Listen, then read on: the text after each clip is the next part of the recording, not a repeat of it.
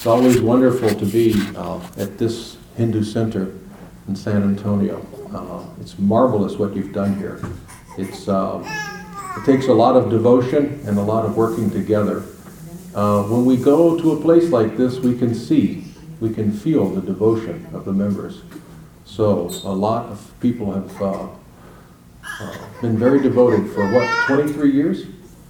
23 years. 23 years. So it's very wonderful what you have here. Thank you so much for allowing me to associate with you. Today we're going to talk about the perfection of devotional service. And before I get into the verse, I'm going to read a verse from the 12th chapter of the Bhagavad Gita. But before that, I'd like to discuss a topic on identifying something about God. You see, there are many arguments as I travel the world. I hear different arguments about what God is, what He's not. You know, some people say, well, it's this way, and that's it. There is no other way. If we just use intelligence, knowledge that we already have, it doesn't even have to come from Scripture. We can use our own intelligence. The Lord is unlimited, isn't it? Some people tell me, well, no, God is without form. He's unmanifest. In Sanskrit, that's called the Brahmajyoti, Brahman realization. God is simply the universal energy, you see. No form, just basically bright light, energy. And they're waiting for me to say, no, I disagree. And I say, well, I agree. And they think, well, I thought that you people from ISKCON worship this Krishna. And I say, well, let's think about it. God is unlimited. Unlimited means wanting nothing, without nothing, having everything. All omniscient, all powerful, all everything, you see. In other words, we can't place any limitations on the Supreme Lord whatsoever. So that means if this Lord is unlimited, then He must have form. He must have personality. Otherwise, He would be limited. He must also be the unmanifest. So both sides are right. Bhagavad Gita states that. Bhagavad Gita talks about the Brahman realization, being liberated into the impersonal Brahman. It also speaks of being liberated into the planet with Krishna. Krishna Lok, Goloka Vrindavan, you see. So both are discussed. So we don't have the position that anybody's wrong if it's bona fide. It's right. You see. I have many good Christian friends, and I can understand that they are exactly right. And they say to me when I first met them, they think, what do you think happens to Christians at the end of their life? And I say, well, they go to Lord Jesus Christ. That's the destination, you see. We're trying to get to Krishna. What is the difference? Yeah? You see. So, in this discussion in Bhagavad Gita, Arjuna, Krishna's friend, after hearing about liberation into the unmanifest, the impersonal Brahman, the Brahmajyoti, and hearing about liberation and associating with Krishna, performing devotional service to Krishna, he wants to know, as any one of us would, if we had audience with Krishna, we'd have a lot of questions, you know. Bhagavad Gita is a book of perfect questions and perfect answers. Perfect questions because they're posed by a pure, realized devotee and associate of the Lord, Arjuna. And their questions are posed to the Supreme Lord Himself, so the answers are perfect. And we can imagine if we had an opportunity to ask God, if we could just have Him with us, and we'd have a lot of questions. Oh, wow, you're God. What's the meaning of life? Why are we here? You know, I mean, it would just start to flow, wouldn't it? Boy, I'm so glad to meet you. I've got a million questions. So Arjuna's like that. He's asking So many wonderful questions. And Krishna, being the Supreme, is offering perfect, wonderful answers. So this is the nature of Bhagavad Gita. It is perfect questions, kind of questions we all have, we've always had, and perfect answers direct from the Supreme Lord. So Arjuna, being in this situation, having audience with Krishna as his friend, his dear friend, he wants to know, my dear Lord, I've heard from you about this liberation into the impersonal Brahman, and I've heard from you about this liberation as your devotee. Please tell me, which do you consider is best? You're the Lord. I'm asking you, please tell me what is best for me. Now, earlier in Bhagavad Gita, Arjuna had spoken the words Karpanya dosho bhata swabhavaha prichami ton dharma samuda chetaha. He had wanted to know from Krishna, please instruct me. I can't figure these things out myself. You see, Arjuna had become Krishna's disciple. Prichami ton dharma samuda chetaha. Yatstreha shan nischitan pruitan me, sisyasteham shari mam tvam prapanam. Sishya, that means I am now your disciple. Please instruct me. So Arjuna is continuing this mood of hearing from Krishna. So he asked Krishna this question, and let's just follow this discourse between Arjuna and Krishna. So this is the first verse of the 12th chapter. I'll read the Sanskrit first, and then the English translation. Arjuna vacha evam satata yuktaye bhaktas tvam paryupasyate ye chapi aksharam avyaktam tesham ke yoga vitamaha. Arjuna inquired, which are considered to be more perfect, those who are always properly engaged in your devotional service, or those who worship the impersonal Brahman, the unmanifest? Excellent question. If I had the chance, I would ask Krishna that myself. Krishna replies, Sri Bhagavan Uvacha Maya Vishya Mano Ye Mam Nitya Yukta Upasate Sradaya Parayo Petas Te Me Yuktat Matama Mataha. The Supreme Personality of Godhead said, those who fix their minds on my personal form and are always engaged in worshiping me with great transcendental faith are considered by me to be more perfect. You see, Krishna doesn't say it's my way or the highway. He says, I consider it to be more perfect. You see, it doesn't really stop there though. The conversation goes on a little bit.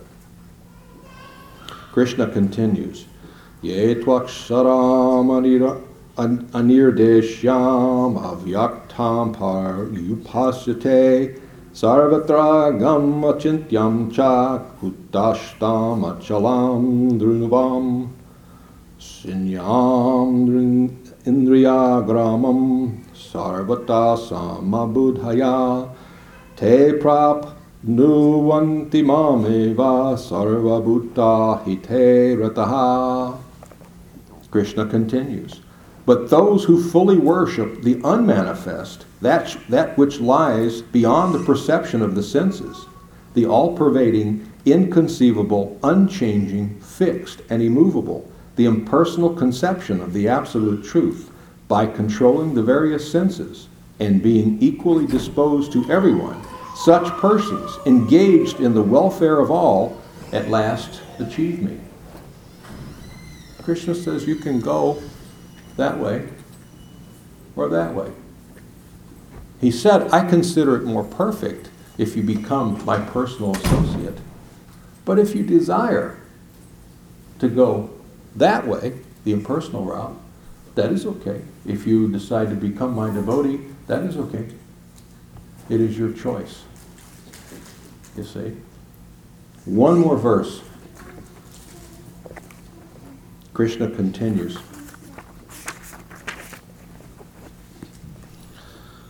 Klesho diktaras tesam avyakta shakta chetasam avyakta hi gatir dukham deva vadhir avapyate. Translation. For those whose minds are attached to the unmanifested, impersonal feature of the Supreme, advancement is very troublesome. To make progress in that discipline is always difficult for those who are embodied. So Krishna, the key word in this verse is klesho. Klesho means difficulty, trouble. Klesha is trouble. Great difficulties, you see. That road is troublesome. So Krishna is not, and he never does, try to remove the free will that we, the living entities, are granted by him. Krishna gives us free will. Now, why does he give us free will? By the way, this isn't a lecture. This is a discussion. From here on out, please stop me with questions or comments anytime. Any question, any comment. Why does Krishna give us free will? What's the thinking about that? Because love isn't forced. Exactly. Because this relationship with Krishna is one of love. You see? Now, God is unlimited. God has unlimited names, and he has unlimited manifestations. We can't put any limit on them.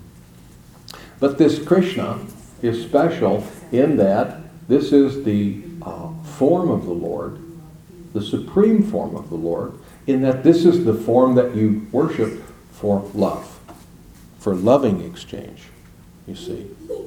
So, no awe and reverence. Krishna doesn't like awe and reverence, you see. He will accept awe and reverential, but in the liberated stage in Krishna Lok, in Goloka Vrindavan, there is no awe and reverence, you see. There's just love, the loving exchange between Krishna and all of the unlimited living entities there, you see. This Krishna Loka, this type of liberation is the one that we follow or we pursue if we want to have a personal loving exchange with Krishna. And when we get into the science and the description of the activities of Krishna and his loving associates, you see, we can get very deep in philosophy and think tremendously about this. There's no awe and reverence in Goloka Vrindavan. There's none. As a matter of fact, a question I like to ask people, do you think that in Goloka Vrindavan is Krishna God? What do you think?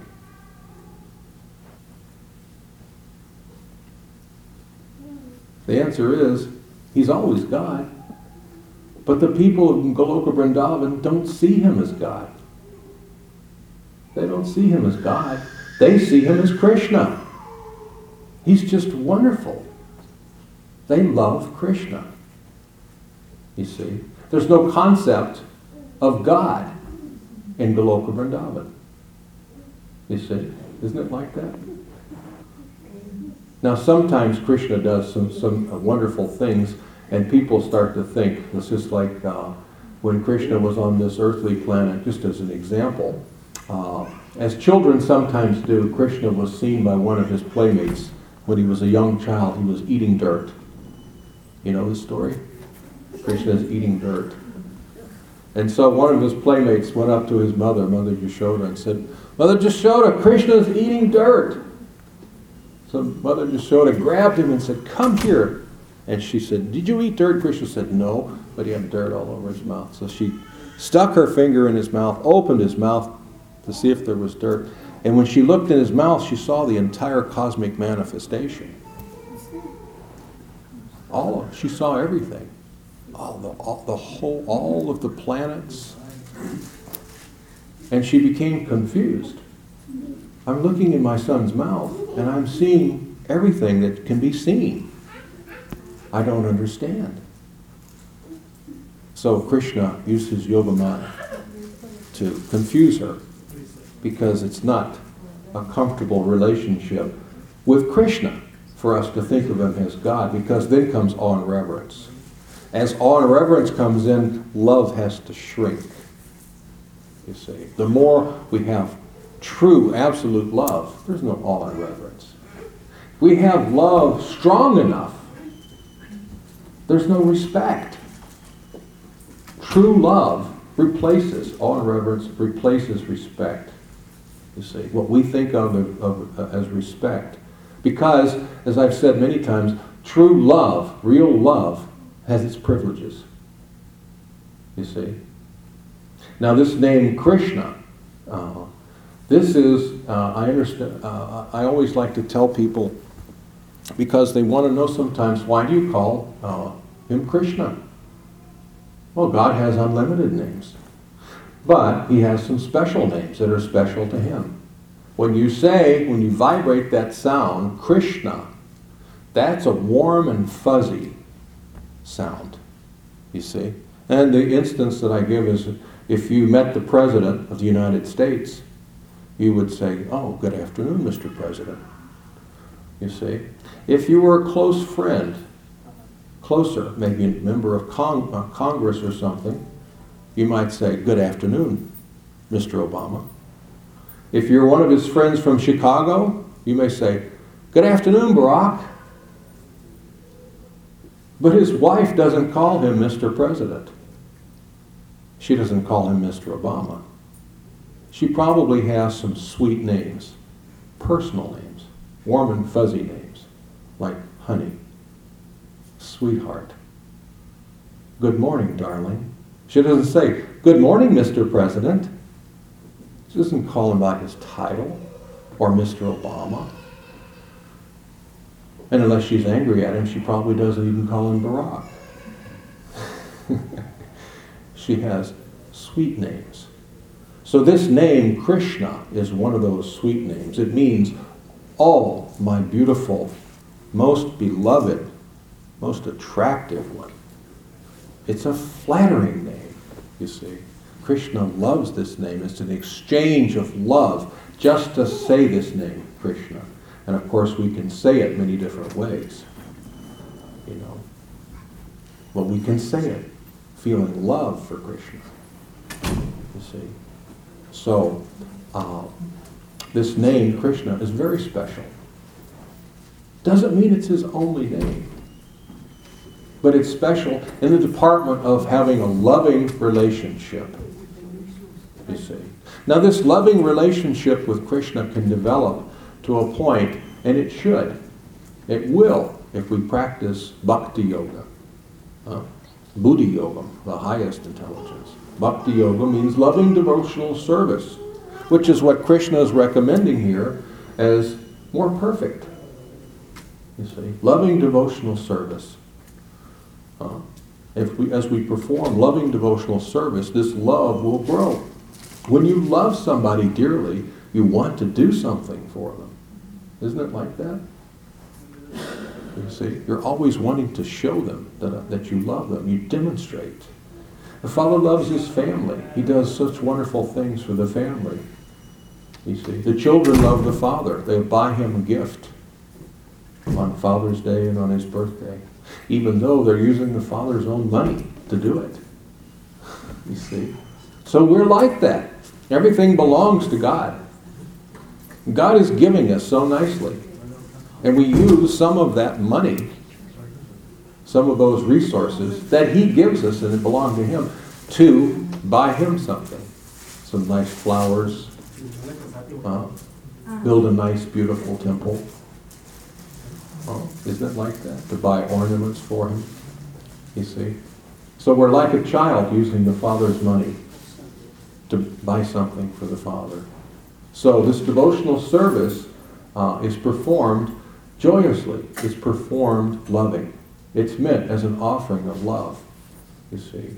As the love grows for Krishna, we find our minds totally preoccupied by thinking of Krishna. And what can I do for you, my Lord? How may I serve you? You see. The devotee's thinking like that. How can I serve you? So his mind, after some time, becomes so occupied that this is all he's thinking of. He's thinking, serving Krishna. Now he may be doing this and doing that, working some job, you see. But the purpose of this work that he's doing is to serve Krishna. Now, last week we talked about, and I'll mention it again this week, just in case some of you weren't here. Was anybody not here last week? Yeah. There was a study that I read about. Some people were doing research on segments of America that were very wealthy, very successful. They were economists. They wanted to understand how is it that certain sections, certain sectors of our population become so financially successful. And as they analyzed, they noticed that the two that seemed to be consistently the most successful were the Jews and the Indians. And they thought, why is such a high percentage of both of these religious faiths, these sectors, successful financially? And as they analyzed and dug into it and interviewed so many different people, the conclusion that they came up with is that when they perform their occupational activity, it's considered by them to be part of their worship.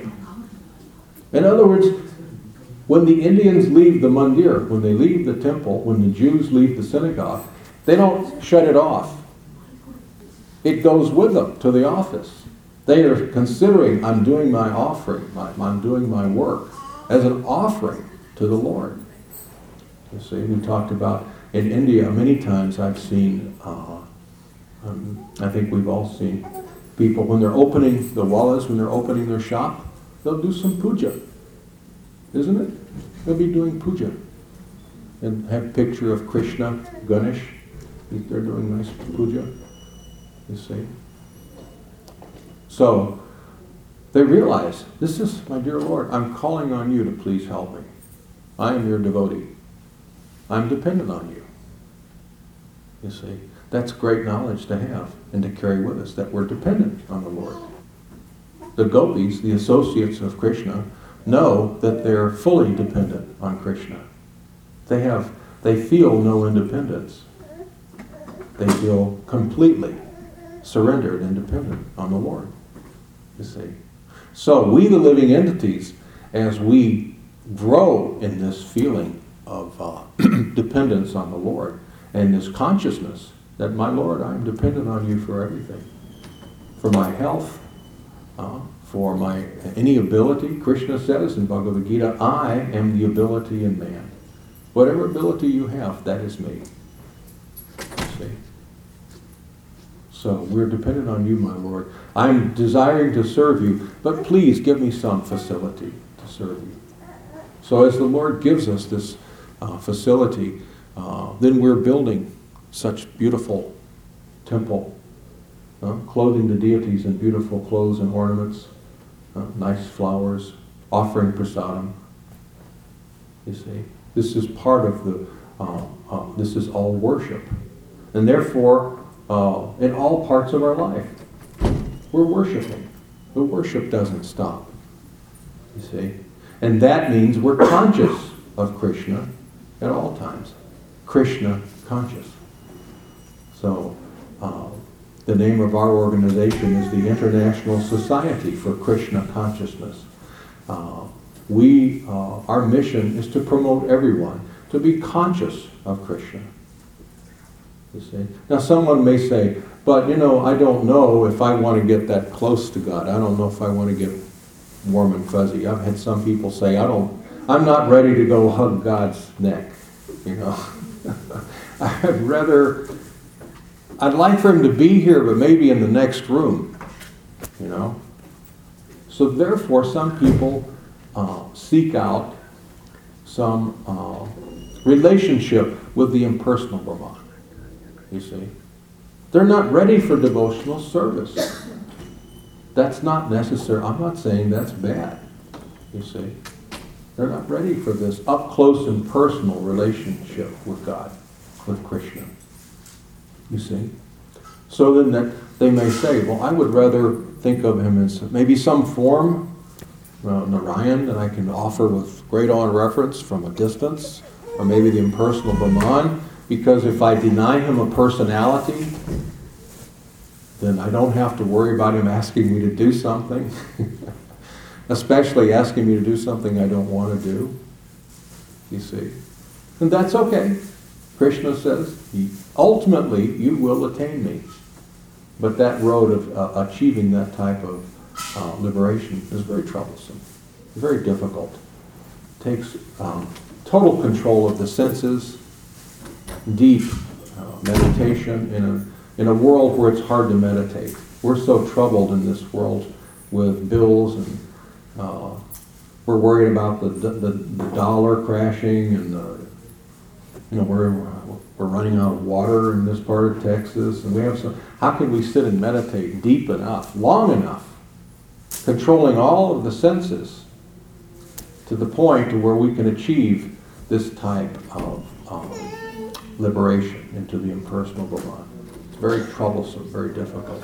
It was difficult in prior ages. It was difficult 5,000 years ago, so it's even more difficult now. But Krishna does not take away your will to do that. Prabhuji, when should I stop? You got about 6 more minutes. Okay, so I can stop here and ask if there are any questions or comments, criticisms. Yes, Prabhu? Are you talking a path of bhakti? Yes. Bhakti yoga? Yeah. And are you suggesting that the bliss that may ensue might be discomforting for some, that they're used to sort of having a more distantly reverential, like God needs to be something foreboding or, Yeah. punishing? Yeah. Yeah. If he's punishing, then I may have a different relationship with him. You see, because I'm not ready to go and serve him. I really am looking to take care of me, because I have these desires. And I want him to fulfill those desires. You see, give me this, give me that, whatever. You see. On the path of bhakti, the devotee stops thinking of, at some point, of what I want. When the love blooms for Krishna, we're only asking, my dear Lord, what do you want? I care nothing about what I just want to please you. You're so sweet. You're so beautiful, so wonderful. You see, I want to do something for you. As a matter of fact, the bhakti yogi even forgets about liberation. He says, I have no use for it. Whatever you give me, Krishna, but first of all, I want you. You see, I want you. I never want to forget you. You see, you're so wonderful. The thought of not having you in my mind would be painful. You see, even for a second. Radharani, the associate of Krishna, she's the feminine energy of Krishna. That's another thing. God is unlimited. Is he male or female? He's both. He's unlimited. There's Radha and Krishna. Radha curses her eyelids because sometimes I have to blink, and for that split second I'm not seeing Krishna. You see, he is so beautiful. He's so attractive. You see, so the devotee, he thinks, my dear Lord, please do with me as you will. Use me as your instrument. Do with me as you will. If liberation comes, that is okay. If I must stay in this material world, that is okay. Please just don't let me forget you. That's my only request. Please allow me to serve you. Please allow me to make you happy. So the desire of the bhakti yogi is to make Krishna smile. And if we think about it, what if we had the presence of the Supreme Personality of Godhead and we behaved in such a way that he smiled? Big, warm, loving smile. Wonderful feeling, you see. So we should aspire at all points of our life to make Krishna smile. Just to see God smile, you see. So, any more questions? Comments? That was very good. Anything else? So I think there's Janmashtami coming up. When is your Janmashtami celebration?